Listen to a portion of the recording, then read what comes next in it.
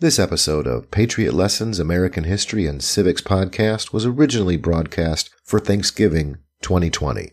It is now being rebroadcast and remastered for Thanksgiving 2021. Enjoy and gobble gobble.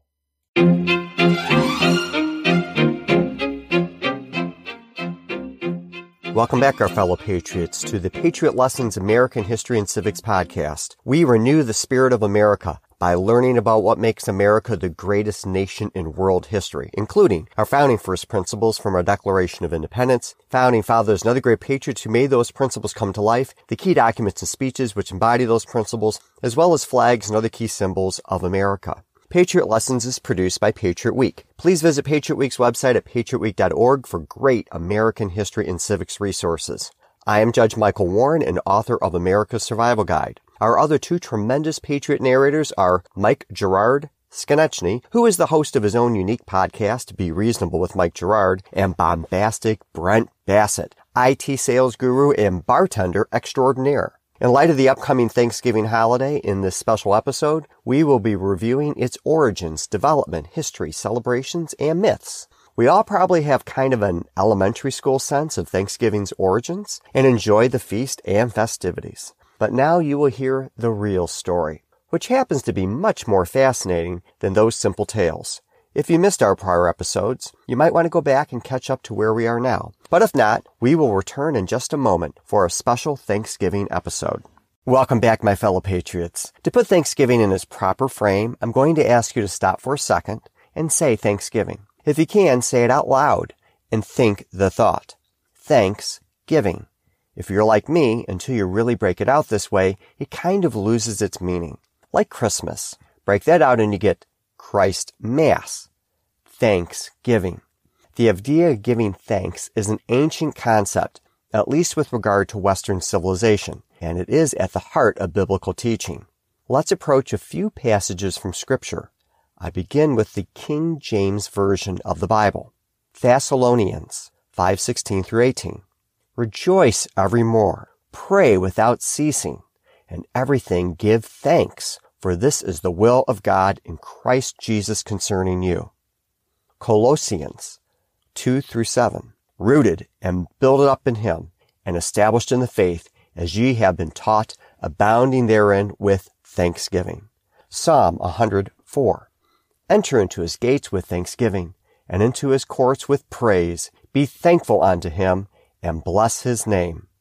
Colossians 4:2. Continue in prayer and watch in the same with thanksgiving. Psalm 92. It is a good thing to give thanks unto the Lord.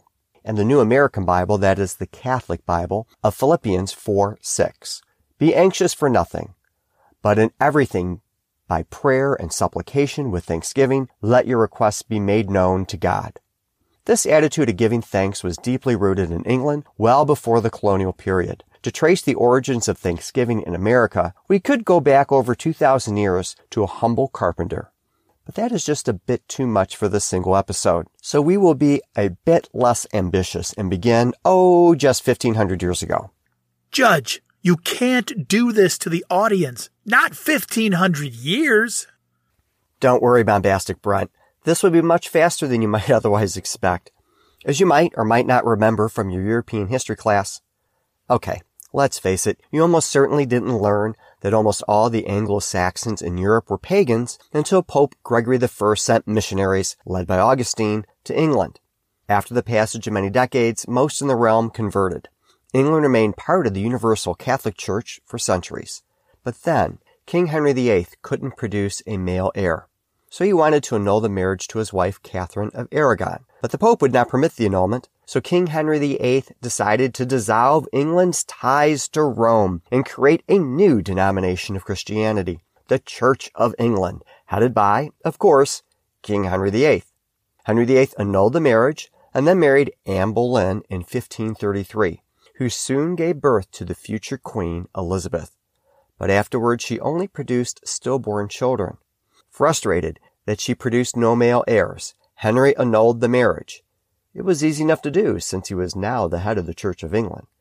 And then he graciously set up Anne Boleyn with a small castle and entourage. No, actually, there is no diplomatic way to say this. Henry VIII had the wife he created a new church over beheaded. Now, to review the rest of the marriages. Judge Warren, stay on topic. Thanksgiving? Oh yes, thanks, bombastic Brent. With the birth of the Church of England came dissenters. They believed that the Church of England was corrupt. We call many of these dissenters Puritans. They wanted to purify the church. Originally, this term was one of contempt, created by their enemies, kind of like the term Yankees was used against the colonists. But then we embraced it. The Puritans followed the teachings of John Calvin. They considered many of the practices and doctrines of the Church of England to be ruinous holdovers from the Catholic Church. They rejected standardized prayers, believing that individuals should pray to God directly, not in rote or memorized standardized prayers, but from the heart. As such, they refused to use the Church of England's Common Book of Prayers, because it was exactly that, a common group of prayers all in the church were expected to use. Among many other reforms, Puritans wanted to eliminate all the traditional holidays and feast days, leaving only days of Thanksgivings. In light of their strong beliefs about independence, it is no wonder that the Puritans did not all agree on how to oppose the objectionable practices of the Church of England. Some wanted to reform the church from within, but others chose to break away from the Church of England. They were labeled separatist, and King James I cracked down on the group. To escape persecution and imprisonment, they fled England and settled in Holland in 1608, where they were accorded religious liberty. Meanwhile, in England, King James I, in an effort to stymie additional Puritan resistance, commissioned and published a new edition of the Bible that supported his view that the king should be supreme over religious matters. This became the official Bible of the Church of England under King James in 1611. Hence the famous King James Bible. In Holland, the Puritans looked to the New World to start a new life for three main reasons. Reason first, they realized that their children were growing up more Dutch than English. Reason second, they feared that Protestant Holland could be conquered by Catholic Spain. Reason third, they thought they might find an easier life in the colony. Spoiler alert, that third reason was simply delusional. They were able to convince a group of investors in England to finance their travel to the New World and obtained a patent from the king to settle under English lands and jurisdiction so long as the Pilgrims' religion was not officially recognized. They intended to establish a new colony around modern-day New York or Virginia. These are the settlers we call the Pilgrims. Thus, about a century after Henry VIII became the head of the Church of England, 102 Puritans boarded the ship, the Mayflower, in Plymouth, England, on September 6, 1620, to colonize Virginia. Sailing conditions, including weather and navigational issues, forced them to settle in what they later called Plymouth Harbor in modern-day Massachusetts. Because they did not have legal authority to colonize New England, some of the colonists questioned how they were to be governed.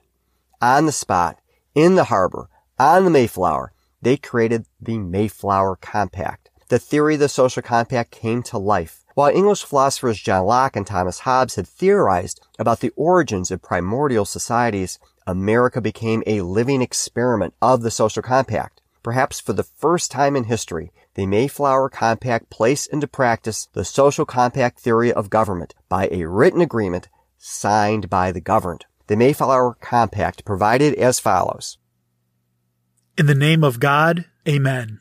We, whose names are underwritten, do by these present, solemnly and mutually in the presence of God and one another, covenant and combine ourselves together into a civil body politic for our better ordering and preservation and furtherance of the ends aforesaid, and by virtue hereof do enact, constitute, and frame such just and equal laws, ordinances, acts, constitutions, and offices from time to time as shall be thought most meet and convenient for the general good of the colony, unto which we promise all due submission and obedience. The Pilgrims then colonized Plymouth and changed the world. They also starved, were struck by disease, and died due to harsher than expected conditions. Many of the Pilgrims called it the Great Sickness. Whether it was a virulent strain of the flu, scurvy, malnutrition, exposure to harsh weather, too much salt from the seafood they ate, there are several theories, and they are all probably true. Only about 2 weeks after arriving, Pilgrims started falling ill. They were either stuck in a small common house that they had hastily constructed or stayed on the Mayflower. Both places were overcrowded, breeding areas for easy spread of any disease. The reaper's harvest was indeed grim. 46 of 102 pilgrims perished during the first winter. After this brutal time, the next year, that is 1621, Wampanoag Indians, led by two brilliant persons, commonly known as Samoset and Squanto, began to share techniques for farming, hunting, fishing, and other survival skills, and the colonists were blessed with a very bountiful harvest. The colonists also made a truce with the Wampanoag. In light of the fabulous turn of fortune, Governor William Bradford declared that there should be a Thanksgiving commemoration. Thanksgiving Day historian Melanie Kirkpatrick describes what that meant in her excellent book, Thanksgiving, the Holiday at the Heart of the American Experience. The Pilgrims brought with them from England a religious custom of marking days of thanksgiving, along with their counterparts, days of fasting and humiliation.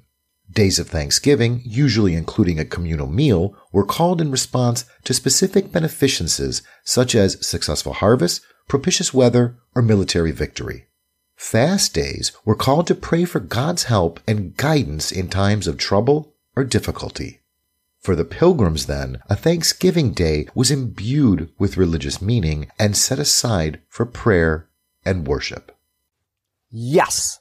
This is Thanksgiving as we often picture in our mind's eye. It was attended by Native Americans, and there was a bounty of food. There were great games. But actually it was better than we might imagine. The feast did not last just an afternoon. Not a day. Not 2 days. Oh no, it was 3 days. However, historians debate whether this is properly considered the origin of Thanksgiving because there is not much proof that the Pilgrims actually called it that. Some claim that this was not a Thanksgiving as the Pilgrims would have considered it. Some historians argue that the Pilgrims celebrated the first Thanksgiving a couple of years later. The Pilgrims were facing grim conditions once again. Governor Bradford set the scene in his writings. Notwithstanding all their great pains and industry and the great hopes of a large crop, the Lord seemed to blast and take away the same, and to threaten furthermore sore famine unto us by a great drought which continued from 3rd week in May till about the middle of July, without any rain and great heat. The corn began to wither away, and some of the drier grounds were patched like withered hay, upon which we set apart of a solemn day of humiliation, to seek the Lord by humble and fervent prayer in this great distress, and he was pleased to give them a gracious and speedy answer, both to our own and the Indians' admiration that lived among them.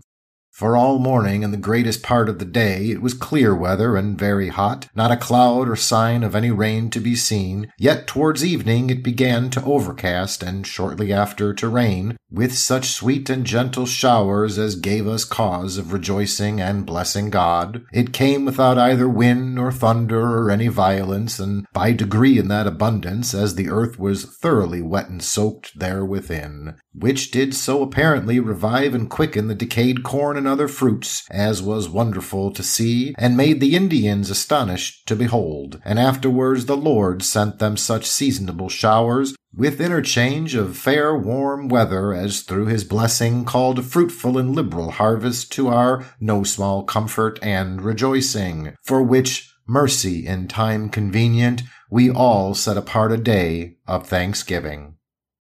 Did you follow all that? The colonists were on the verge of starvation because of a terrible drought. Governor Bradford asked the colonists to pray, and even though there were no clouds out at the time, and the sun was baking, a few hours later the exact perfect rain came. And then the rains continued throughout the season, and the people were saved.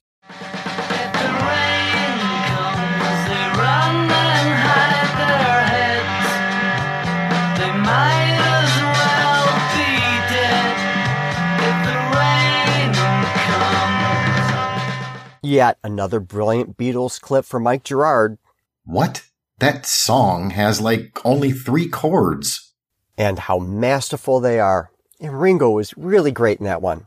In any event, after the rain came and salvation was upon the Pilgrims, Bradford said, "Let's acknowledge this godsend, literally with a sacred day of Thanksgiving." And that's the origin of Thanksgiving. Easy peasy, right? Like so many other historical incidents we have learned about in this podcast. Oh. Yep, there's Mark Hamill's Joker again. Bombastic, Brent. Why don't you take the next theory? Thanks, Judge. Some argue that the Berkeley Plantation in Virginia celebrated the first Thanksgiving.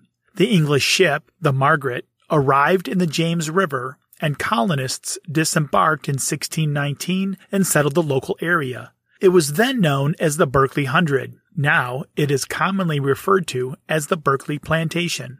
The expedition only carried 36 English settlers. They knew of the disaster that struck Jamestown and purposefully chose another landing site. Captain John Woodleaf, who actually survived the starving time in Jamestown, led the expedition.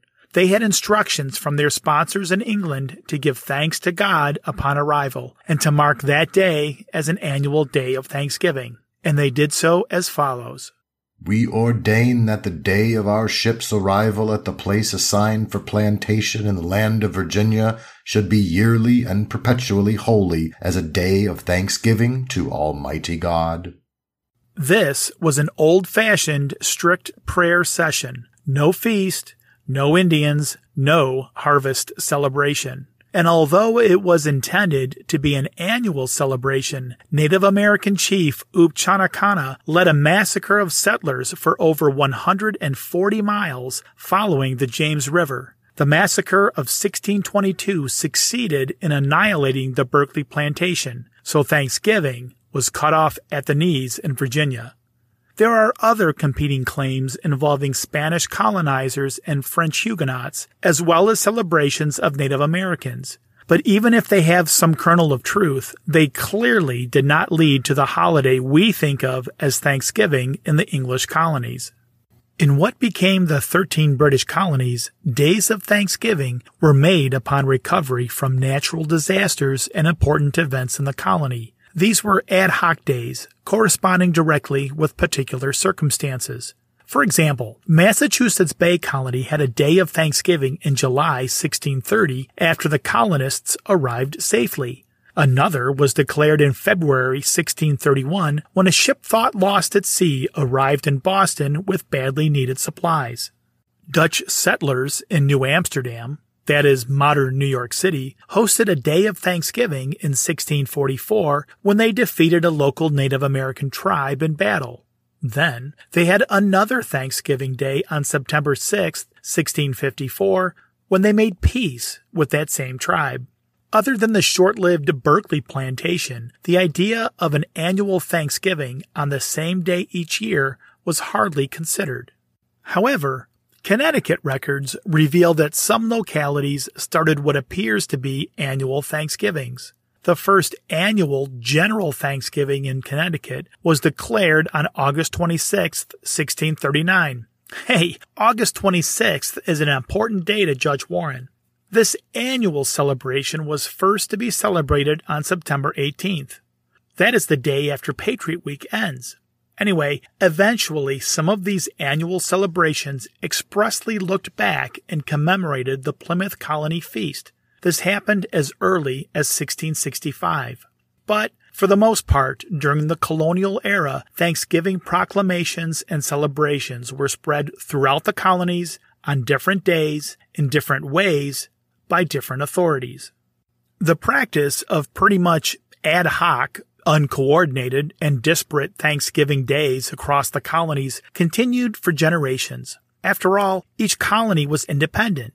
They each had their own governors, legislative assemblies, and other officials. They had their own militaries and prevalent religions. Their economies also varied substantially. They were in no sense a nation, but all part of a larger empire run from London or, with salutary neglect, left alone.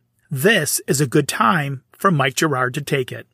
Thank you, bombastic Brent Bassett. Now, with the conflict with the British Empire arising in the 1760s, the 13 colonies united. They began to coordinate resistance, military supplies, political leadership, and foreign policy. The Continental Congress had issued proclamations of humiliation, fasting, and prayers. Congress proclaimed days of fasting and of prayers annually throughout the Revolutionary War. In a proclamation issued on March 16, 1776, the Continental Congress decreed a day of humiliation, fasting, and prayer throughout the colonies to be held on May 17, 1776. In that proclamation, Congress urged Americans to confess and bewail our manifold sins and transgressions, and by a sincere repentance and amendment of life, appease his God's righteous displeasure, and through the merits and mediation of Jesus Christ,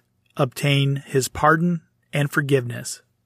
Still, there was no continental-wide day of Thanksgiving, likely because Thanksgiving, remember, is to express and celebrate gratitude for good fortune, and the American Revolution started off very badly. True, the revolutionaries had inflicted very heavy losses on Imperial troops at Bunker Hill, but they still lost the battle. And the colonists had a surprise, amazingly daring victory against Hessian forces on Christmas Day when Washington crossed the Delaware. But otherwise, it was pretty dismal. A universal Thanksgiving Day was just waiting for the right occasion, and one arrived when American forces were finally able to win a major battle against British forces in the field at Saratoga in September and October 1777. Now, not only was it an important military victory, it bolstered American spirits and morale and proved crucial to obtaining an outright allegiance with the French. With the president of the Continental Congress, Henry Laurens, leading the charge on November 1st, 1777, Congress adopted the first continental-wide Thanksgiving proclamation.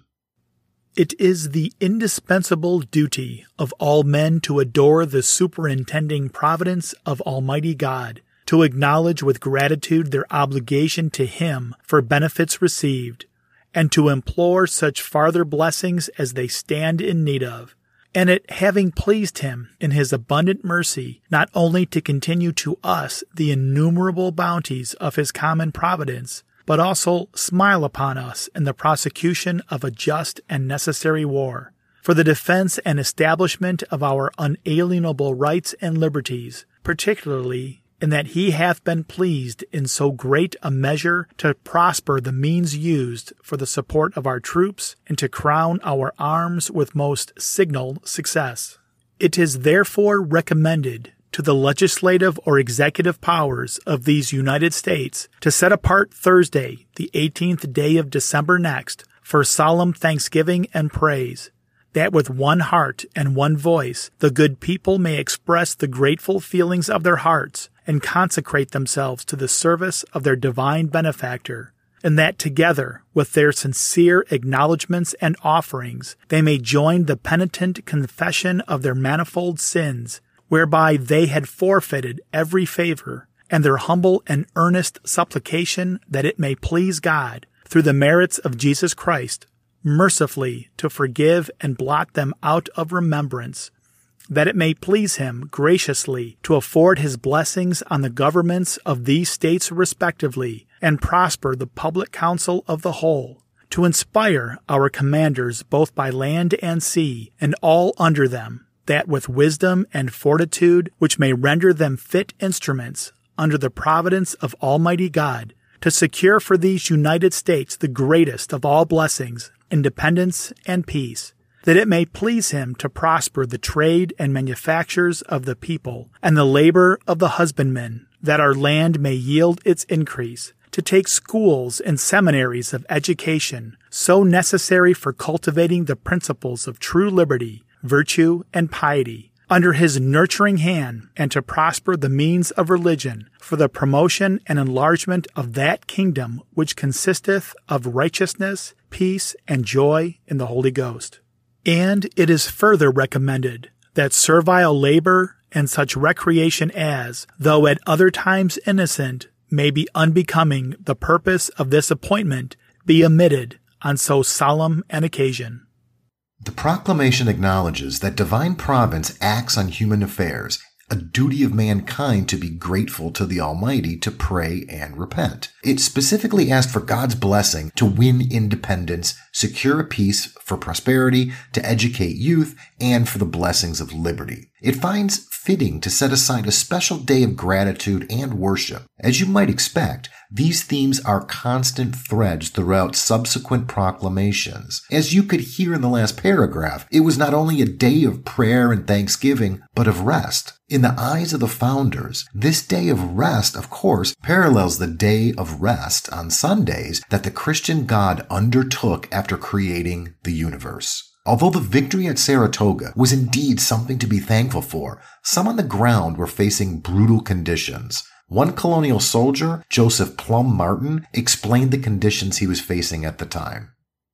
While we lay here, there was a continental Thanksgiving ordered by Congress, and as the Army had all the cause in the world to be particularly thankful, if not for being well off, at least it was no worse off. We were therefore ordered to participate in it. Now, we had nothing to eat for 2 or 3 days previous, except what the trees of the field and the forest afforded us. But we must now have what Congress said, a sumptuous Thanksgiving to close the year of high living we had now seen nearly brought to a close. Well, to add something extraordinary to our present stock of provisions, our country, ever mindful of its suffering army, opened her sympathizing heart so wide upon this occasion as to give us something to make the world stare. And what do you think it was, dear reader? Guess. You cannot guess because you're too much of a Yankee. I'll tell you, it gave each and every man a measure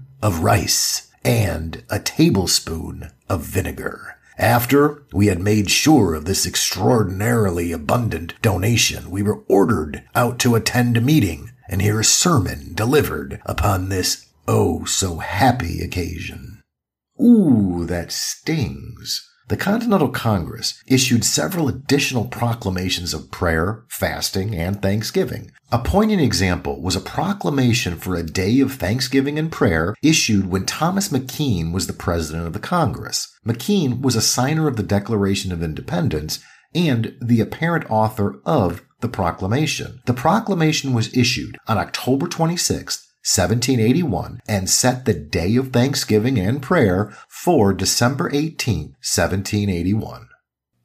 Whereas it hath pleased Almighty God, the Father of mercies, remarkably to assist and support the United States of America in their important struggle for liberty against the long-continued efforts of a powerful nation, it is the duty of all ranks to observe and thankfully acknowledge the interpositions of His providence on their behalf. Through the whole of the contest, from its first rise to this time, the influence of divine providence may be clearly perceived in many signal instances, of which we mention but a few. In revealing the counsels of our enemies, when the discoveries were seasonable and important, and the means seemingly inadequate or fortuitous, in preserving and even improving the union of the several states, on the breach of which our enemies placed their greatest dependence, in increasing the number and adding to the zeal and attachment of friends of liberty, in granting remarkable deliverances and blessings with the most signal success when affairs seem to have the most discouraging appearance, in raising up for us a most powerful and generous ally, and one of the first of European powers, in confounding the counsels of our enemies and suffering them to pursue such measures as have most directly contributed to frustrate their own desires and expectations. Above all, in making their extreme cruelty to the inhabitants of those states when in their power and their savage devastation of property, the very means of cementing our union and adding vigor to every effort in opposition to them. And as we cannot help leading the good people of these states to a retrospect on the events which have taken place since the beginning of the war, so we may recommend in a particular manner to their observation the goodness of God in the year now drawing to a conclusion, in which the Confederation of the United States has been completed. And the proclamation reviews additional reasons to be thankful. The proclamation then recommends to the states to observe a day of thanksgiving and prayer on December 13th to be religiously observed, and that all the people may assemble on that day with grateful hearts to celebrate the praises of our glorious benefactor, to confess our manifold sins, to offer up our most fervent supplications to the God of all grace, that it may please Him to pardon our offense and incline our hearts for the future, to keep all His laws, to comfort and relieve all our brethren who are in distress or captivity, to prosper our husbandmen, and give strength to all engaged in lawful commerce, to impart wisdom and integrity to our counselors, judgment and fortitude to our officers and soldiers, to protect and prosper our illustrious ally and favor our united exertions for the speedy establishment of a safe, honorable, and lasting peace, to bless our seminaries of learning and cause the knowledge of God to cover the earth as the waters cover the seas. Again, the proclamation has the themes of gratitude, the importance of God in the daily affairs of the people, for success against the English, the need to glorify and be thankful to God, to pray and repent, to ask for prosperity, the importance of wisdom, and that setting aside a day of thanksgiving are all vital. Congress issued such proclamations, hoping the states would follow suit, and they did. For example, following Congress's recommendation on November 11, 1779, Virginia Governor Thomas Jefferson issued a proclamation appointing a day of thanksgiving and prayer on Thursday, December 9th. Whereas it becomes us humbly to approach the throne of Almighty God with gratitude and praise for the wonders which His goodness has wrought in conducting our forefathers to this western world, for His protection to them and to their posterity, amidst difficulties and dangers, for raising us their children from deep distress, to be numbered among the nations of the earth, and for arming the hands of just and mighty princes in our deliverance, especially for that He hath been pleased to grant us the enjoyment of health, and so to the order of resolving seasons, that the earth has produced her increase in abundance, blessing the labours of husbandmen, and spending plenty through the land, that He has prospered our arms and those of our ally, been a shield to our troops in the hour of danger, pointed their swords to victory, and led them in triumph over the bulwarks of the foe. That He hath gone with those who went out into the wilderness against the savage tribes, that He hath stayed the hand of the spoiler, and turned back his meditated destruction, that He hath prospered our commerce, and given success to those who sought the enemy on the face of the deep.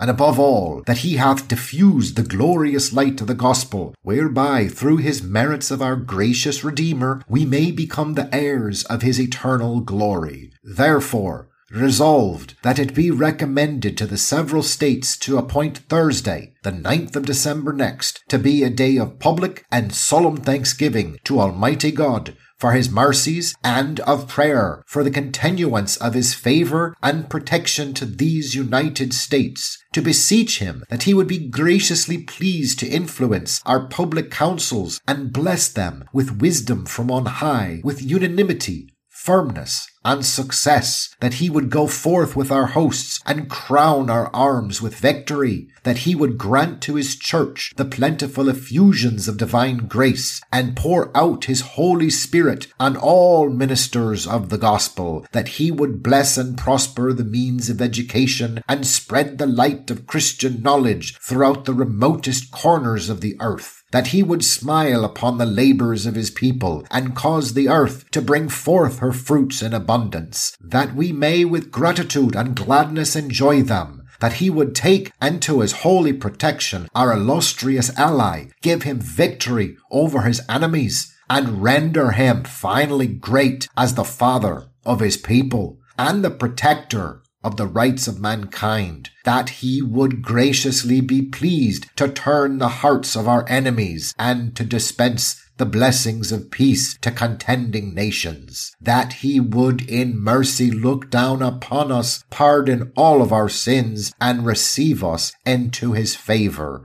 and finally, that He would establish the independence of these United States upon the basis of religion and virtue, and support and protect them in the enjoyment of peace, liberty, and safety.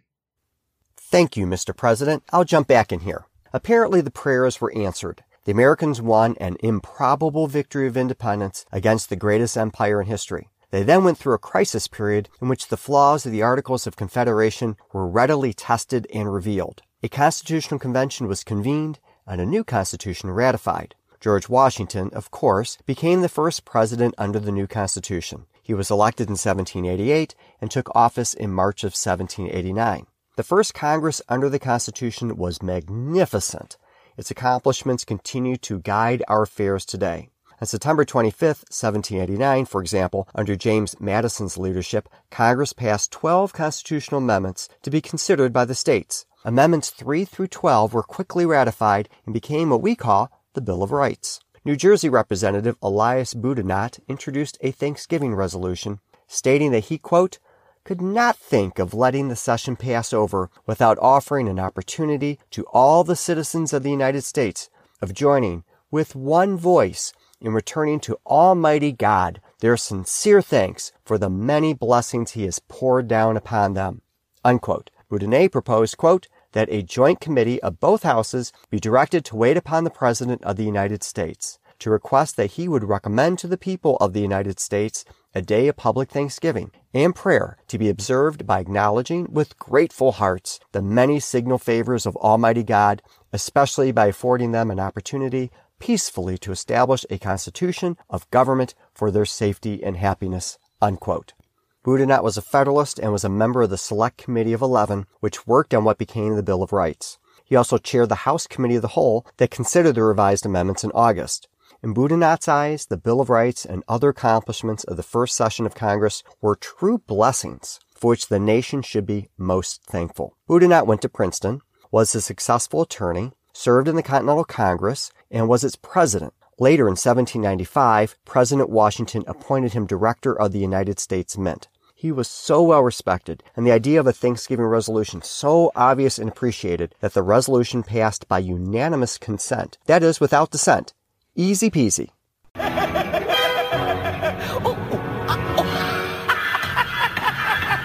Okay, if you needed evidence that we were a free people in a federal republic, this seemingly benign idea generated heated controversy. Representative Adonis Burke of South Carolina objected vehemently. Burke was an immigrant from Ireland. He was a combat veteran from the American Revolution and served as a state justice. He opposed the adoption of the Constitution as an anti-federalist, but ran for Congress when it was ratified. He opposed the Thanksgiving resolution because he do not like this mimicking of European customs, where they made a mere mockery of Thanksgivings. One of Burke's fellow South Carolinians and anti-federalist, Representative Thomas Tudor Tucker, also strongly objected. Tucker was another immigrant from Bermuda. He was educated in Edinburgh, Scotland, before coming to America. Although he opposed the Constitution, not only was he elected a congressman, later he would even serve as Treasurer of the United States. His opposition cut deep. The House had no business to interfere in a matter which did not concern them.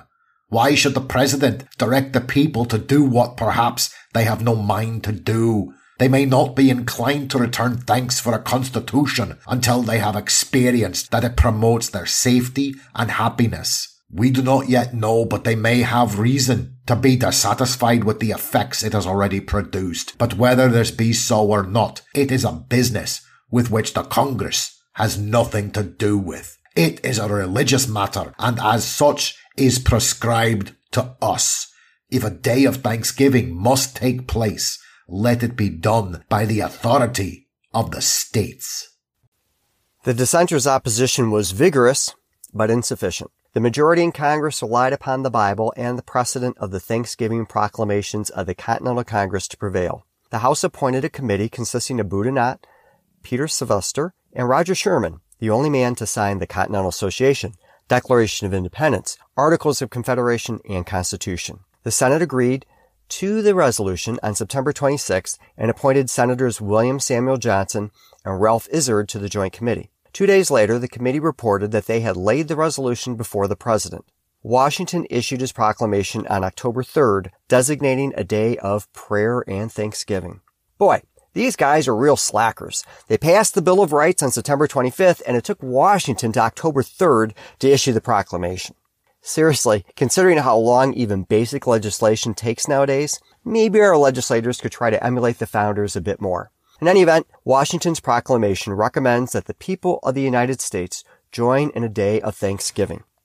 Whereas it is the duty of all nations to acknowledge the providence of Almighty God, to obey His will, to be grateful for His benefits, and humbly to implore His protection and favor. Now therefore, I do recommend Thursday, the 26th day of November, be devoted by the people of these states to the service of that great and glorious being, who is the beneficent author of all the good that was, that is, or that will be, that we may then all unite in rendering unto Him our sincere and humble thanks for His kind care and protection of the people of this country, previous to their becoming a nation, for the signal and manifold mercies and the favorable interpositions of His providence in the course and conclusion of the late war, for the great degree of tranquility, union, and plenty which we have since enjoyed, for the peaceful and rational manner in which we have been enabled to establish constitutions of government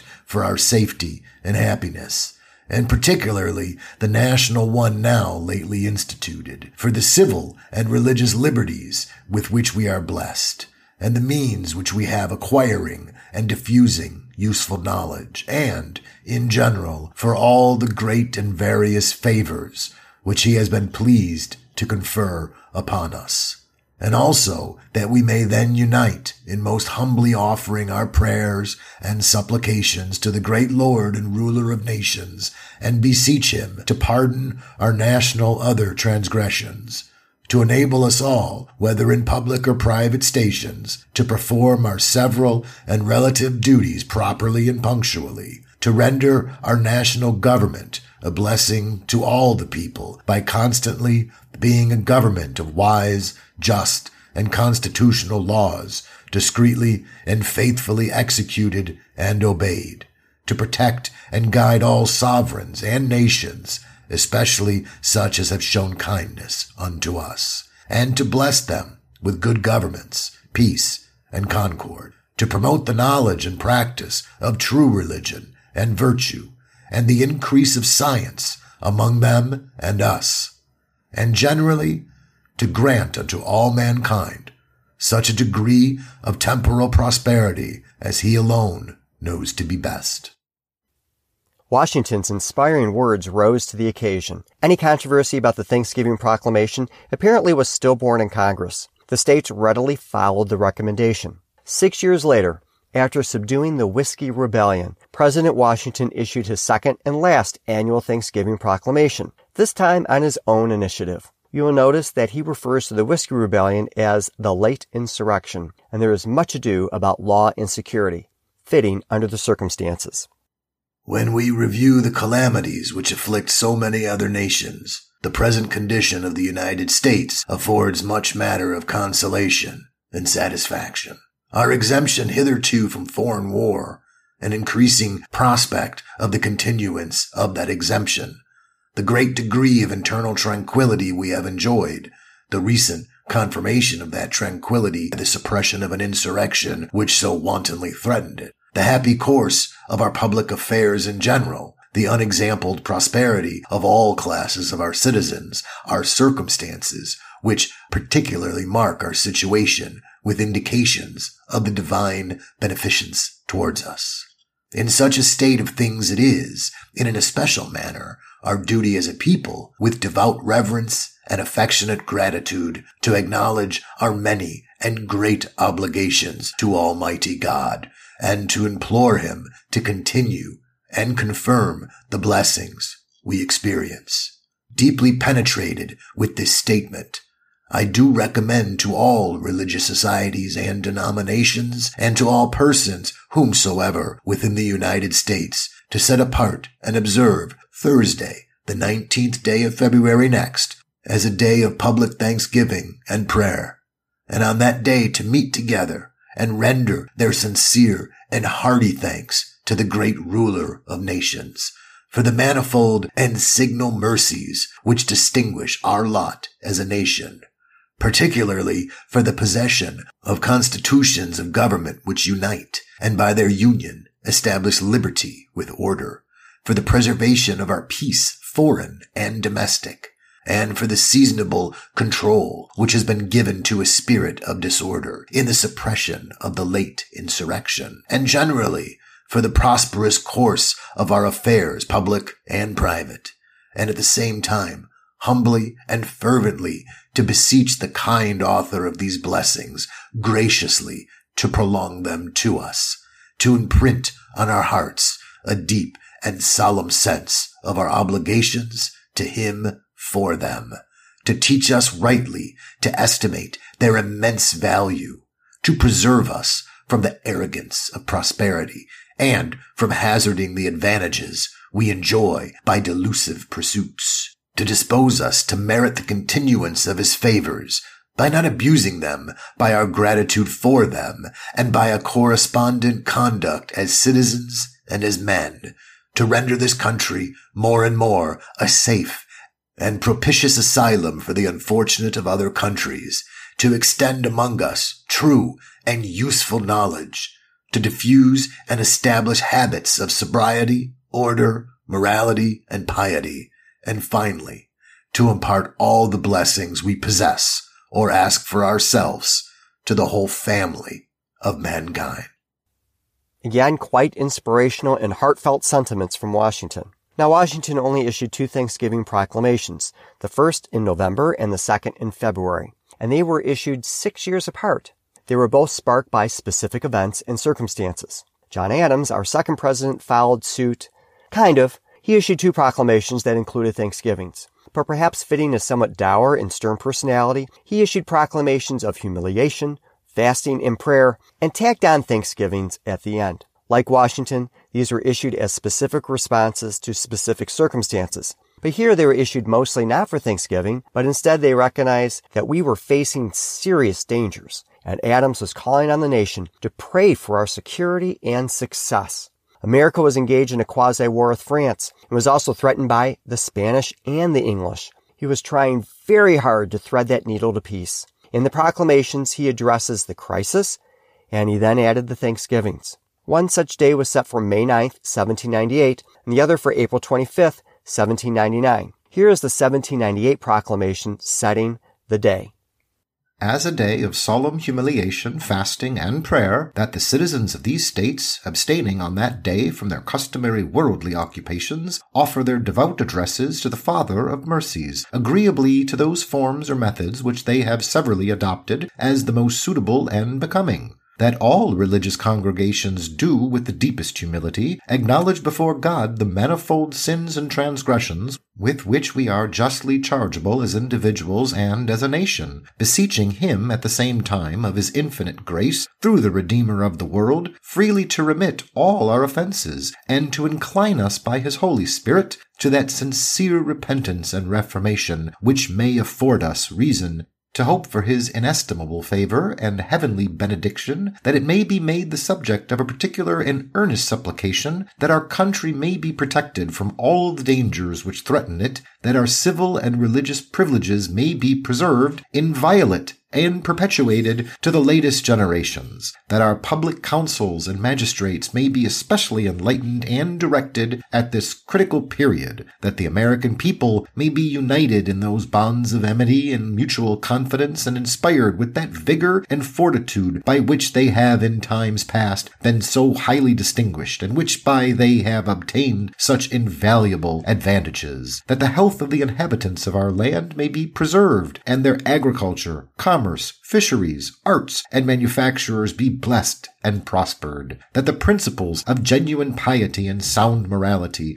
may influence the minds and govern the lives of every description of our citizens, that the blessings of peace, freedom, and pure religion may be speedily extended to all the nations of the earth. And finally, I recommend that on the said day the duties of humiliation and prayer be accompanied by fervent thanksgiving to the bestower of every good gift, not only for his having hitherto protected and preserved the people of these United States in the independent enjoyment of their religious and civil freedom, but also for having prospered them in a wonderful progress of population, and for conferring on them many and great favors conducive to the happiness and prosperity of a nation.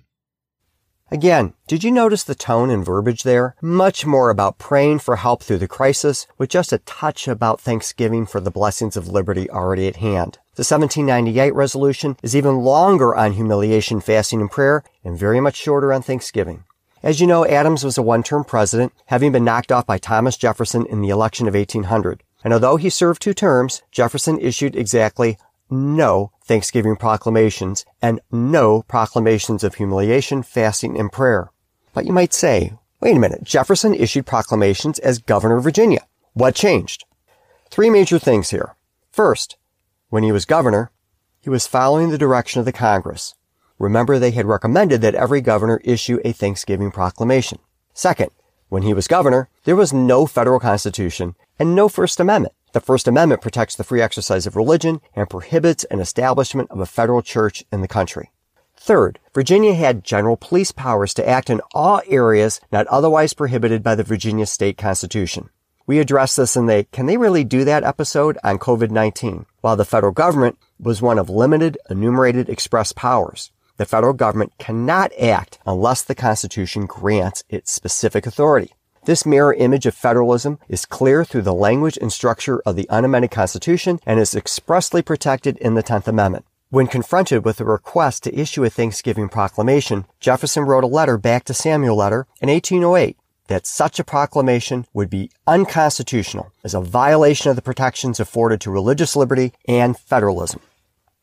I consider the government of the United States as interdicted by the Constitution from intermeddling with religious institutions, their doctrines, disciplines, or exercises. This results not only from the provision that no law shall be made respecting the establishment or free exercise of religion, but from that also which reserves to the states the powers not delegated to the United States, certainly no power to prescribe any religious exercise or to assume authority in religious discipline has been delegated to the general government. It must then rest with the states as far as it can be in any human authority. I do not believe it is for the interest of religion to invite the civil magistrate to direct its exercises, its disciplines, or its doctrines, nor of the religious societies that the general government should be invested with the power of effecting any uniformity of time or matter among them. Fasting and prayer are religious exercises, the enjoining them an act of discipline. Every religious society has a right to determine for itself the times for these exercises and the objects proper for them according to their own particular tenets, and this right can never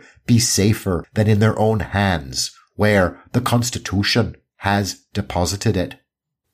Although James Madison was Jefferson's partner in securing the free exercise of religion and disestablishment of the church in Virginia, and Madison wrote the first 10 amendments, he did not join Jefferson's trepidation in connection with issuing such proclamations. Following the examples of Washington and Adams, Madison issued specific proclamations in response to the War of 1812, and actually as recommended by joint resolutions of Congress to issue them, just like Washington's first Thanksgiving message.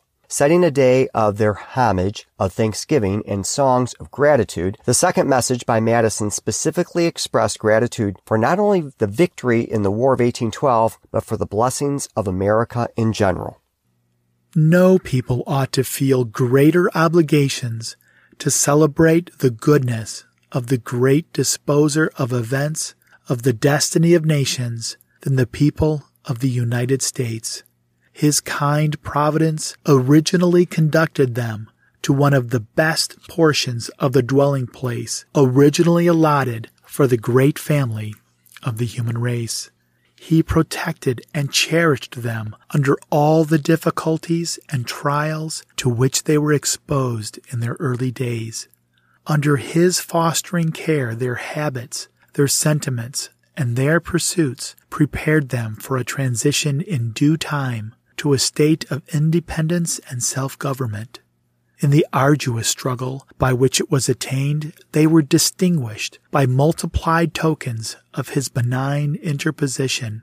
During the interval which succeeded, he reared them into the strength and endowed them with the resources which have enabled them to assert their national rights and to enhance their national character in another arduous conflict which is now so happily terminated by a peace and reconciliation with those who have been our enemies, and to the same divine author of every good and perfect gift, we are indebted for all those privileges and advantages, religious as well as civil, which are so richly enjoyed in this favored land. It is for blessings such as these, and more especially for the restoration of the blessing of peace, that I now recommend that the second Thursday in April next be set aside as a day on which the peoples of every religious denomination may, in their solemn assemblies, unite their hearts and their voices in a free will offering to their heavenly benefactor of their homage of thanksgiving and of their songs of praise. Madison's powerful words repeat many of the themes of the prior proclamations. The need for gratitude, the need to pray and repent, the belief in a divine providence which acts on human affairs, the debt owed by the people to the Almighty, the wisdom of setting aside a day to pray and express gratitude for the blessings of liberty and prosperity. So we have Washington, Adams, and Madison creating powerful precedents for their successors. The trinity of the father of the country and indispensable man, that's Washington. The colossus of independence, that's Adams. And the father of the Constitution, that's Madison. Accordingly, their example led to a remarkable set of proclamations issued by John Quincy Adams, Andrew Jackson, Martin Van Buren, William Henry Harrison, John Tyler, James K. Polk, Zachary Taylor, Millard Fillmore, Franklin Pierce, and James Buchanan. Sit back and get ready to listen for the next couple of hours as we listen to these great proclamations. Dope! Those 10 presidents issued exactly 0 Thanksgiving proclamations. Mike Gerard, I'd be thankful if you take the next segment. And I'm glad to take it. Now, although those 10 presidents didn't proclaim Thanksgiving on a national basis, that doesn't mean that there weren't Thanksgiving proclamations, but they were issued by governors. By the 1850s, most state governors were setting Thanksgiving in November, but there was no agreement when in November, and not all states even celebrated it. Still, the people were making tremendous strides to rebirth Thanksgiving on a national scale. And when we say the people, we really mean a singular effort headed by Sarah Josepha Hale. Haven't heard of her? Well, that's a shame. She was an amazing character that seems to have been lost in the currents of history. But I'll bet you do know her for at least one reason. She wrote Mary Had a Little Lamb. And apparently, she had an endless energy and drive. She was an actor, editor, abolitionist, and women's rights advocate. She authored poetry, fiction, cooking, housekeeping, and history works. Her book, Northwood, A Tale of New England, was an anti-slavery bestseller. She fought for property rights for married women, to have women admitted into the teaching profession in public schools, and to have women admitted into medical education. She created the first daycare center for small children. She organized the first public playground. She founded a society dedicated to increasing the wages of women, and she helped found Vassar College, which was the first college for women. She even invented the term domestic science to elevate the status of housekeeping. And almost all of this was in her spare time. She had a very important and arduous full-time job. She was an editor at Ladies Magazine, which later merged into Godey's Ladies Book, and she became its editor. She solicited great writers such as Harriet Beecher Stowe, Nathaniel Hawthorne, Washington Irving, and Edgar Allan Poe. And when she took over, circulation was about 10,000 subscribers, which wasn't bad, but by 1860, it had 150,000 subscribers and was the largest magazine in the country. And starting in 1840, she began using her platform in the magazine to push for a national Thanksgiving, one that would be universally and uniformly celebrated across the country on the same date as directed by the president. She followed George Washington's lead with his first proclamation and went for the fourth Thursday in November. She personally undertook a letter-writing campaign, sending hundreds or even thousands of letters to presidents, governors, congressmen, and other influential Americans, but most ignored her. But, life is funny. You just need one influential person to respond. And she got that in the midst of the most horrible war ever to confront America, the Civil War. On Monday, September 28, 1863, she wrote a private letter to the president. Permit me to request a few minutes of your precious time, while laying before you a subject of deep interest to myself, and as I trust, even to the President of our Republic. This subject is to have the day of our annual Thanksgiving made a national and fixed Union festival. You may have observed that for some years past, there has been an increasing interest felt in our land to have the Thanksgiving Day held on the same day in all the states. It now needs national recognition and authoritative fixation only to become permanently an American custom and institution. But I find there are obstacles not possible to be overcome without legislative aid, that each state should, by statute, make it obligatory on the governor to appoint the last Thursday of November annually as Thanksgiving Day. Or, as this way would require years to be realized, it has occurred to me that a proclamation from the President of the United States would be the surest and most fitting method of national appointment. Could he not, with right as well as duty, issue his proclamation for a day of national Thanksgiving for all the above classes of persons?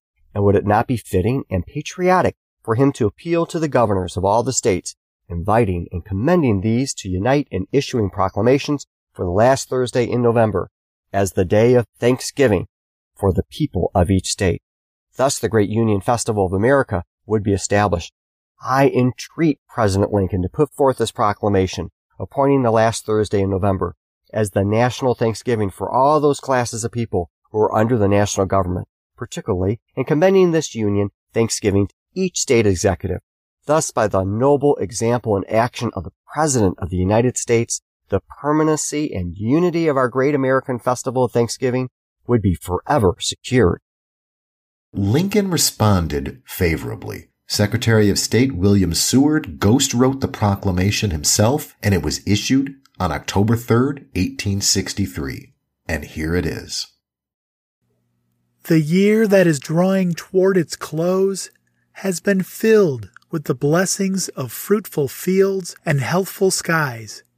To these bounties, which are so constantly enjoyed that we are prone to forget the source from which they come, others have been added, which are of so extraordinary a nature that they cannot fail to penetrate and soften even the heart, which is habitually insensible to the ever-watchful providence of Almighty God. In the midst of a civil war of unequaled magnitude and severity, peace has been preserved with all nations, order has been maintained, the laws have been respected and obeyed, and harmony has prevailed everywhere except in the theater of military conflict, while that theater has been greatly contracted by the advancing armies and navies of the Union. Needful diversions of wealth and of strength from the fields of peaceful industry to the national defense have not arrested the plow, the shuttle, or the ship. The axe has enlarged the borders of our settlements, and the mines, as well of iron and coal as of the precious metals, have yielded even more abundantly than heretofore. Population has steadily increased, notwithstanding the waste that has been made in the camp, the siege, and the battlefield, and the country, rejoicing in the consciousness of augmented strength and vigor, is permitted to expect continuance of years with large increase of freedom. No human counsel hath devised, nor hath any mortal hand worked out these great things. They are the gracious gifts of the Most High God, who, while dealing with us in anger for our sins, hath nevertheless remembered mercy. It has seemed to me fit and proper that they should be solemnly, reverently, and gratefully acknowledged as with one heart and one voice by the whole American people. I do therefore invite my fellow citizens to set apart and observe the last Thursday of November next as a day of thanksgiving and praise to our beneficent Father who dwelleth in the heavens. And I recommend to them that while offering up the ascriptions justly due to him for such singular deliverances and blessings, they do also, with humble penitence for our national perverseness and disobedience, commend to his tender care all those who have become widows, orphans, mourners, or sufferers in the lamentable civil strife in which we are unavoidably engaged, and fervently employ the interposition of the Almighty hand to heal the wounds of the nation and to restore it as soon as may be consistent with the divine purposes to the full enjoyment of peace, harmony, tranquility, and union. Seriously, what a powerful statement. Now, following Hale's advice, Lincoln decided to make this an annual tradition. On October 24, 1864, he issued his second Thanksgiving proclamation, setting Thanksgiving for the last Thursday of November. Lincoln's assassination prevented him from issuing any additional proclamations, at least on Earth, but his vice president and successor as president, Andrew Johnson, followed Lincoln's mark in 1865. Since then, annual presidential proclamations are a bedrock tradition in America. But that doesn't mean it wouldn't evolve. Judge Warren, take us to the next step, please. Just no Beatles. Thanks, Mike Gerard. No Beatles here, but we do have lots of interesting primary sources coming up. In 1939, in the grips of the Great Depression, per custom, Thanksgiving would have been scheduled for November 30th. At the urging of the National Retail Dry Goods Association and other business interests, President Franklin Delano Roosevelt moved the proclamation up 1 week to the third Thursday in November. This was to give retail businesses an extra week of shopping in the traditional holiday shopping season between Thanksgiving and Christmas Day.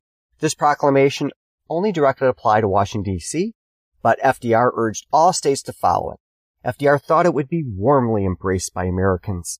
Kind of like his court packing plan, this was a huge miscalculation. He announced it on August 14, 1939, and it made front-page news the next day. But not in a good way. A huge split in the nation occurred. Some states followed it, and others refused. Republican critics started to call it Franksgiving. Representative Alan Treadway of Massachusetts, who eventually served 16 terms in the House of Representatives, went to war against FDR on November 28, 1940.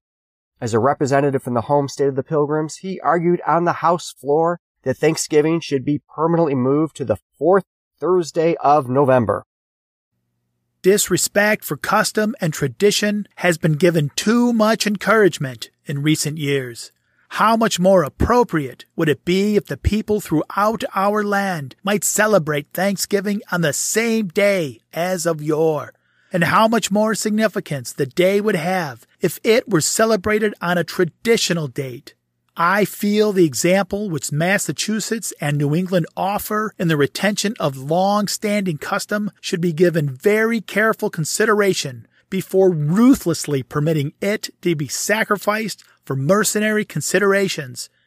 It seems to me that it would be well of the Congress to adopt a joint resolution calling upon the President to proclaim the last Thursday of November each year as a day of Thanksgiving. On January 3, 1941, Representative Earl Michener of Michigan introduced House Joint Resolution 41 to set the last Thursday of November for the Thanksgiving holiday. On October 6, 1941, there was a final debate on the bill. Actually, FDR had already conceded defeat. Michigan's Michener spoke on the floor of the House of Representatives. Quote, "As a result of the presidential proclamation, the governors of 32 states issued like proclamations, while 16 states refused to accept the new order. This change only made for confusion. The President of the United States has announced that the reasons for which the change was made do not justify a continued change in the date. In short, the experiment has not justified the change according to the President's statement.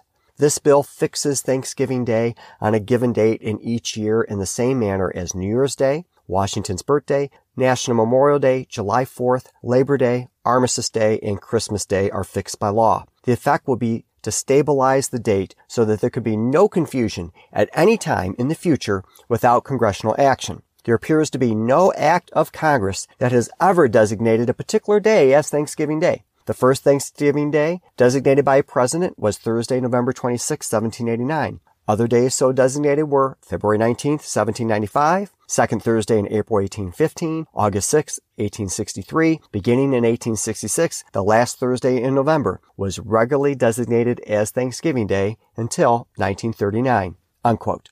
The resolution passed by unanimous consent. No, really, this one did.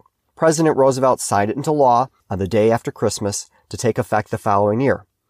FDR not only begrudgingly firmly fixed into law the tradition of the fourth Thursday of November, he began giving messages on Thanksgiving Day itself, which were broadcast across the nation on the radio. A sample is this one in 1938, so this was the year before the big brouhaha about changing the date. We are thinking not of ourselves alone, but of tens of thousands of other children and grown-ups, and wishing for them that they may be having an equally happy Thanksgiving. Lots of turkey and lots of fixings. I have had many telegrams today, Thanksgiving telegrams.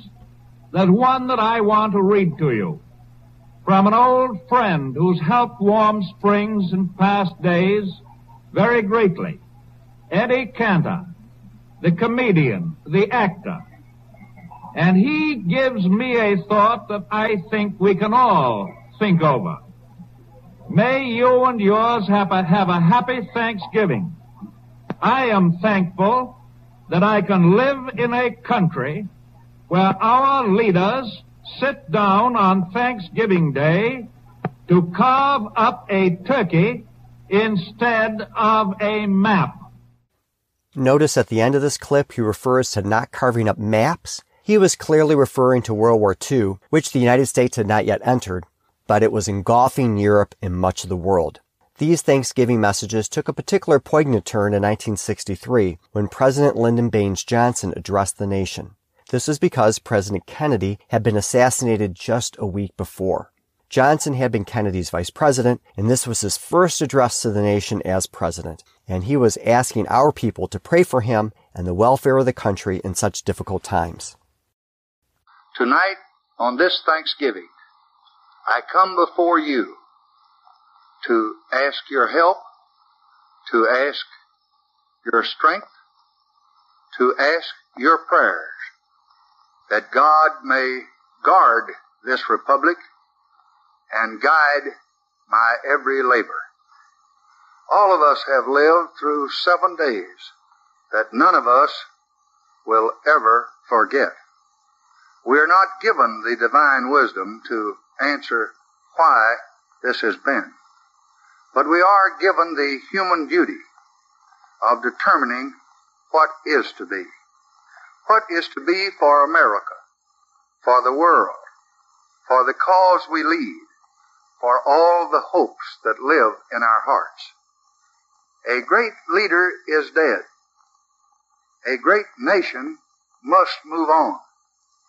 Yesterday is not ours to recover, but tomorrow is ours to win or to lose. I am resolved that we shall win the tomorrows before us. So I ask you to join me in that resolve, determined that from this midnight of tragedy, we shall move toward a new American greatness. More than any generation before us, we have cause to be thankful, so thankful on this Thanksgiving Day. Our harvests are bountiful. Our factories flourish. Our homes are safe. Our defenses are secure. We live in peace. The goodwill of the world pours out for us. But more than these blessings, we know tonight that our system is strong and secure. A deed that was meant to tear us apart has bound us together. Our system has passed. You have passed a great test. Such a sad, yet inspiring message. Again, as I have implored in several episodes in this podcast, what exactly has happened to our eloquent spokesman for this nation in these trying times? Talking about eloquence, in 1984, President Ronald Reagan was the first to mention the celebrations held by Native Americans in his proclamation issued on October 19, 1984. As we remember the faith and values that made America great, we should recall that our tradition of Thanksgiving is older than our nation itself. Indeed, the Native American Thanksgiving antedated those of the New Americans. In the words of the eloquent Seneca tradition of the Iroquois, "Give it your thought, that with one mind we may now give thanks to Him, our Creator." From the first Pilgrim observance in 1621 to the 9 years before and during the American Revolution, when the Continental Congress declared days of fast and prayer and days of thanksgiving, we have turned to Almighty God to express our gratitude for the bounty and good fortune we enjoy as individuals and as a nation. America truly has been blessed. Thanksgiving presidential remarks have also been opportunities to parlor a bit of politics, too. Here's another clip from Reagan, this time in 1986. My fellow Americans, when Nancy and I celebrate Thanksgiving weekend each year in California's Santa Ynez Mountains, we find it a wonderful opportunity to be together with family and friends and, like so many Americans, a chance to reflect on all the Lord's blessings to our country. We've been particularly conscious this year of one blessing that's made this holiday season a happy one for countless more Americans. Americans who in years past were trapped in want and poverty. Only 4 years ago, as our economic policies were just taking effect, we began what became the second longest peacetime expansion since World War II. This year, the stock market has hit all-time highs, while inflation continues near all-time lows. And let's just say Reagan waxes eloquently for a few more minutes about the accomplishments of his administration. President Barack Obama followed this line of thought in his address in 2009. But as much as we have to be thankful for, we also know that this year millions of Americans are facing very difficult economic times. Many have lost jobs in this recession, the worst in generations. Many more are struggling to afford health care premiums and house payments, let alone to save for an education or retirement. Too many are wondering if the dream of a middle-class life, that American dream, is slipping away. It's the worry I hear from folks across the country.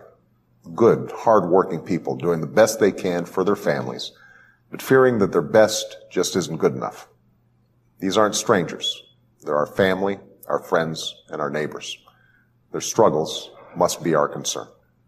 That's why we passed the Recovery Act that cut taxes for 95% of working people and for small businesses, and that extended unemployment benefits and health coverage for millions of Americans who lost their jobs in this turmoil. That's why we're reforming the healthcare system so that middle-class families have affordable insurance that cannot be denied because of a pre-existing condition or taken away because you happen to get sick.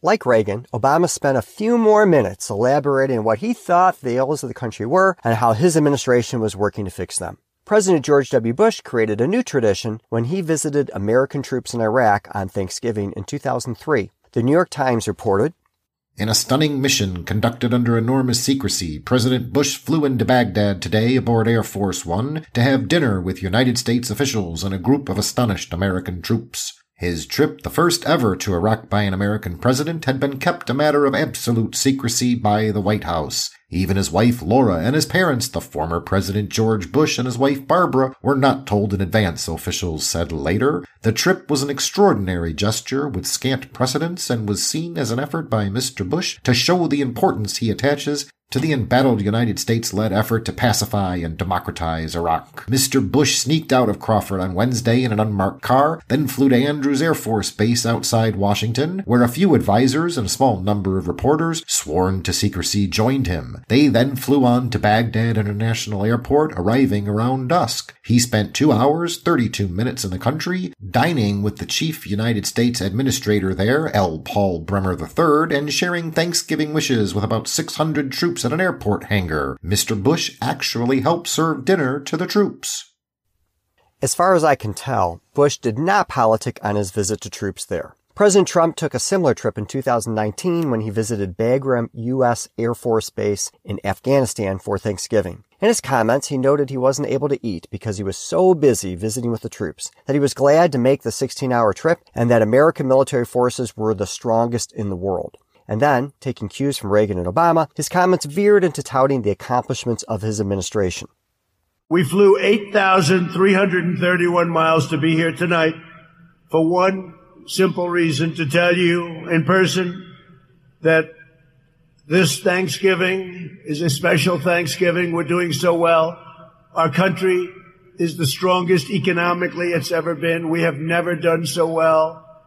We have the greatest economy anywhere in the world. So it's nice to know that you're fighting for something that is doing well as opposed to something that was not doing well just a number of years ago.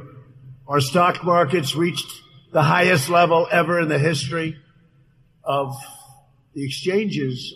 But Baghdadi was a savage and soulless monster who raped, tortured, and slaughtered the innocent, including many, many Americans. When you saw those folks, those great people in the orange jumpsuits, oftentimes standing on a beach with a thug behind him and a big knife, that was all al-Baghdadi, but he's gone. The American warriors hunted him down. They executed a masterful raid, and they punched his ticket to hell. That's what happened. Based on my research, we can safely assume that this was the first time in which Thanksgiving remarks by a president praised the death of a particular enemy and sending him to hell. Bombastic Brent, take on the final presidential prerogative, please. I'm happy to, Judge. In addition to presidential proclamations and addresses, Thanksgiving has one more very extraordinary presidential tradition. And this one is literally life and death. President Bill Clinton explained it exceedingly well in 1997 at the White House. President Truman was the first president to pardon a turkey. But in some ways, the tradition actually began 83 years earlier, when President Lincoln received a turkey for Christmas holiday.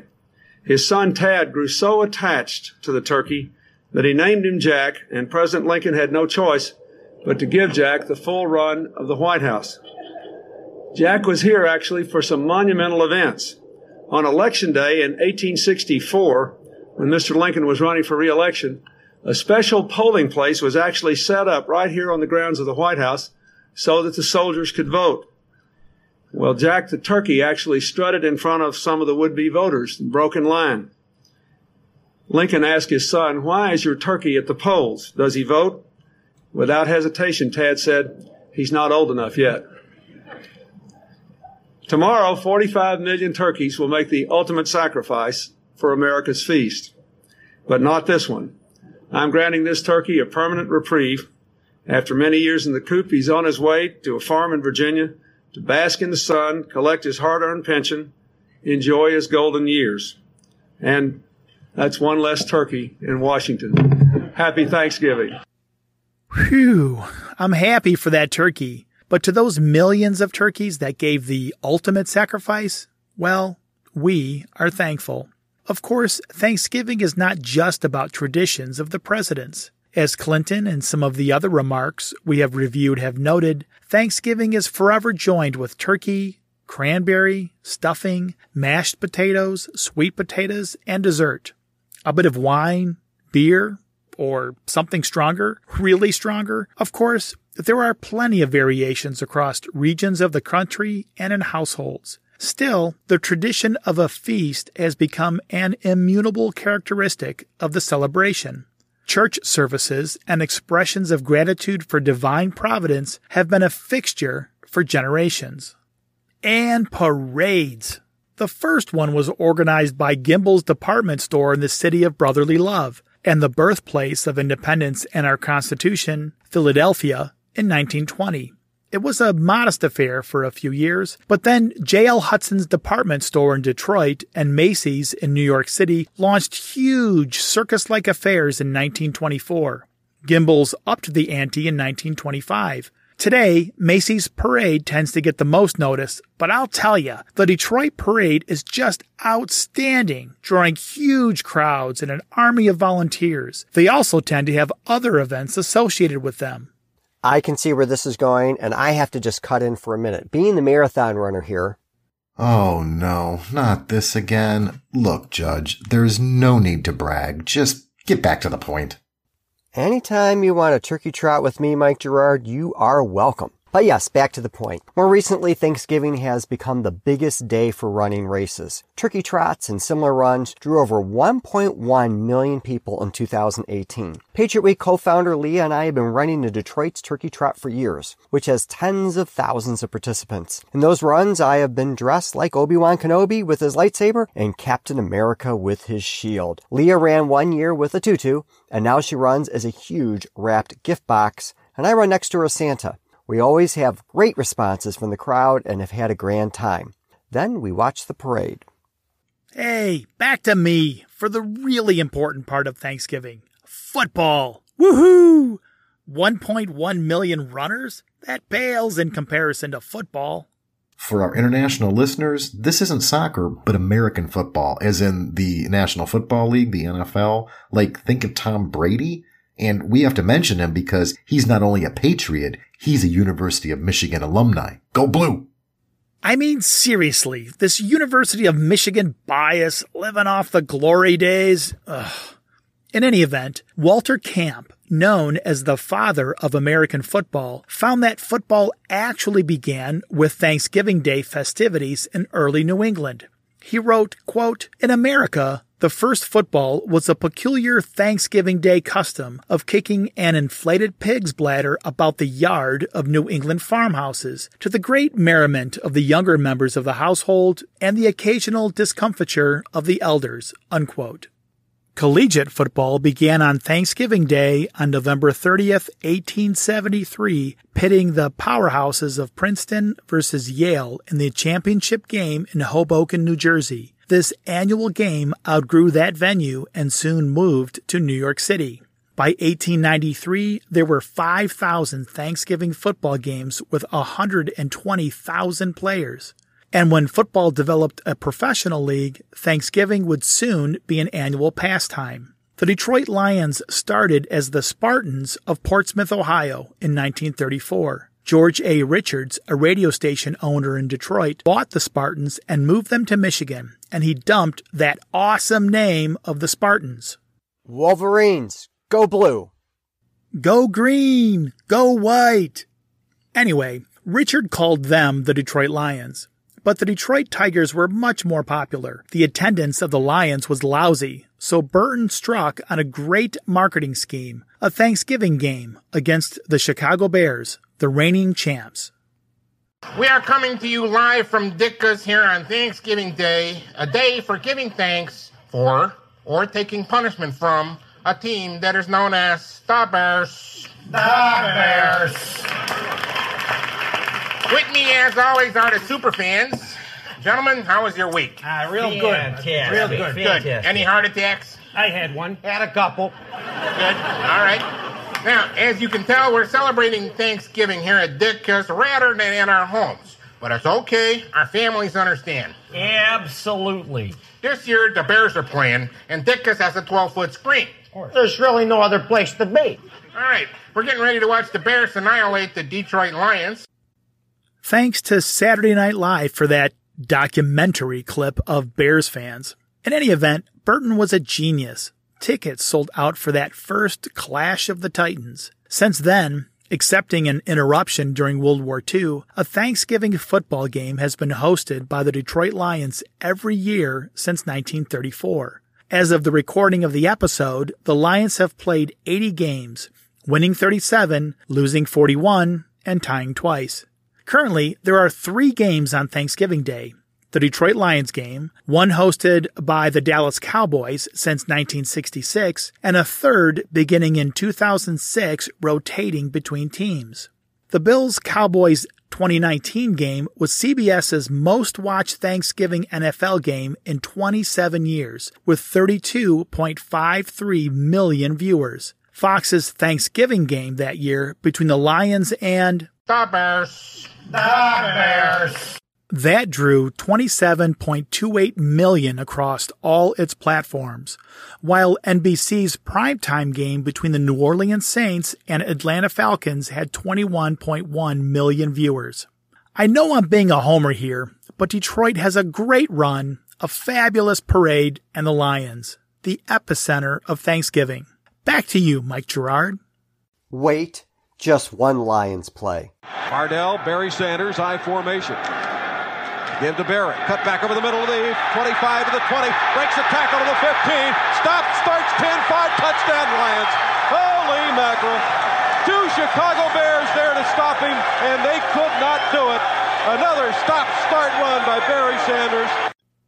And then there's the aftermath of Thanksgiving, Black Friday. I'm just going to cut to the chase. There's lots of frenzied shopping by discount shoppers for supposedly amazing sales. It's not really a Thanksgiving tradition, it's a post-Thanksgiving sales frenzy. And there's certainly nothing more American than standing outside a closed box store for hours and hours on end, and finally when the doors open, you push forward with the big crowd and race towards that 40-inch screen TV that you think is such a good deal, but actually isn't. And all of this has nothing to do with Thanksgiving. But I digress. All of these traditions have existed for generations, but there's new ones that have come to the forefront. One is Cyber Monday, which is just an online version of Black Friday. And again, you think you're getting great deals, but let me tell you, you're not. The thing that they advertise, they have 2 of, and they're already spoken for. But anyways, there's some anti-consumerism hope. Giving Tuesday? It was started in 2012 by Henry Timms of 92nd Street Y, a Jewish community and cultural center in New York City. It encourages people to make donations to charitable organizations after all the consumerism following Thanksgiving. Fittingly, we'll now listen to Timms in his own words, courtesy of the PBS NewsHour. We had this idea, you know about Black Friday and Cyber Monday. And so we were thinking, okay, what about adding Giving Tuesday? Could you add a day that reversed the trend, that after all this consumerism that people would give back, they would engage with the world? So the idea began at the 92nd Street Y, and it was a really simple idea. And we designed that from the start in a way that we hoped other people would grab this idea and take it somewhere new. And what was so interesting about Giving Tuesday, as we watched it grow, was from the very first days, it was a story of other people stepping up and saying, I'd like to make this idea better. What really supercharged Giving Tuesday was small communities, families, people all around the country who just said, you know what, I'm going to start making this part of my annual tradition. So Giving Tuesday in the first year, we were lucky because people like Bill Gates were tweeting about it. But underneath that was what was really changing was people were sitting down with their kids around a table and they were saying, what are the charities we care about? What are the causes our family stands for? Why is philanthropy important to us? And that's been a joy to watch. Mike Gerard, thanks. And I'll bring us home. In light of Giving Tuesday, perhaps the spirit of Thanksgiving is making a comeback. But you don't have to give money to express gratitude or pray. That is entirely free. Patriots, I suggest you return to the original, deeper meaning of Thanksgiving this year by truly expressing gratitude when you have your feast. Pray a meaningful prayer. Or if you're not religious, express authentic gratitude for your blessings. Remember the themes of the many proclamations you have heard. Acknowledgement of a supreme being. Appreciation of the blessings we enjoy, including life, liberty, and prosperity. We need to educate ourselves and others. The essentialness of repentance and prayer. The necessity of asking divine providence to intervene in our lives for the better. The need to secure our nation from harm and to support our troops and allies. And the wisdom to put aside time to acknowledge the deeper things in life. There is plenty of fodder there for a deeper Thanksgiving. One simple idea is to have each person at the dinner table express at least one reason why they are grateful. I've taken up the tradition, much to the chagrin of my kids, of reading a president's Thanksgiving proclamation, usually Washington or Lincoln, before we eat. It takes just a couple of minutes, but really drives home what the holiday is all about. Or if you'd rather just listen, have your family and friends listen to parts of the proclamations from this podcast. Just cue it up and play it. It's all there for the taking. And don't forget the Detroit Lions. Seriously, America is the greatest nation in world history. And personally, I believe that divine providence and intervention has had a great deal to do with it. And humility, prayer, fasting, and thanksgivings have a serious role in maintaining our freedoms and liberties. When we cease being humble and grateful and become arrogant and ungrateful, we are on the road to our demise. Some key takeaways from this episode. The idea of gratitude and giving thanks is an ancient concept for mankind and expressly elevated in the Bible. Days of Thanksgiving were originally commemorated in the English colonies in Virginia and Massachusetts, with the English dissenters, the Pilgrims, having the most influential celebrations. In the colonial era, Thanksgiving celebrations were centered on particular events and circumstances, and accordingly happened at different times. As Americans united against British tyranny, they made continental-wide proclamations through the Continental Congress, but again tied to specific events and times. President George Washington issued the first two Thanksgiving proclamations under the Constitution, and Adams and Madison did the same. Jefferson refused, and after Madison, Thanksgiving was proclaimed by the states, but not by the president until Lincoln.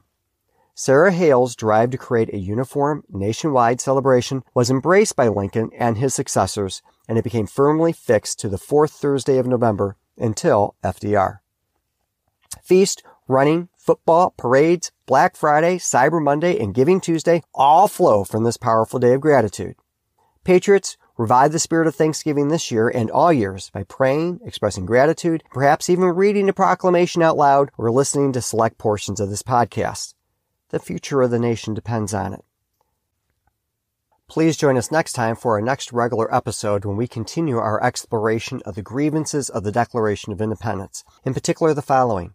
Quote, he has endeavored to prevent the population of these states, for that purpose obstructing the laws of naturalization of foreigners, refusing to pass others to encourage their migration hither, and raising the conditions of new appropriation of lands.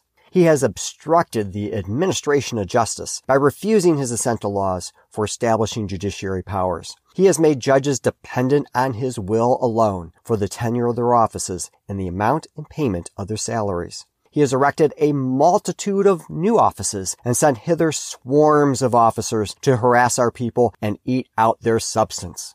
Unquote. My fellow patriots, thank you for listening, and happy Thanksgiving. Until next time, God bless you, and God bless America.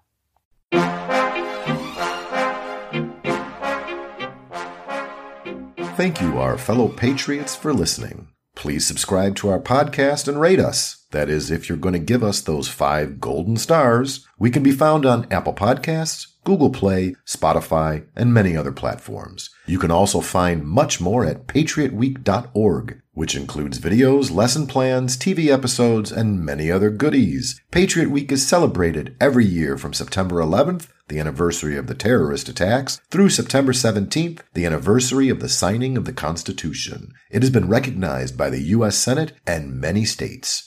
Patriot Week was started by then 10-year-old Leah Warren when she pounded on the table and demanded a new celebration of America. You can follow us on Facebook, Twitter, LinkedIn, and on Instagram, or reach out directly at mwarren@patriotweek.org. Also consider Judge Warren's book, America's Survival Guide, How to Stop America's Impending Suicide by Reclaiming Our First Principles and History, by visiting americasurvivalguide.com, Amazon, or any other online retailer. Until next time, God bless you and God bless America.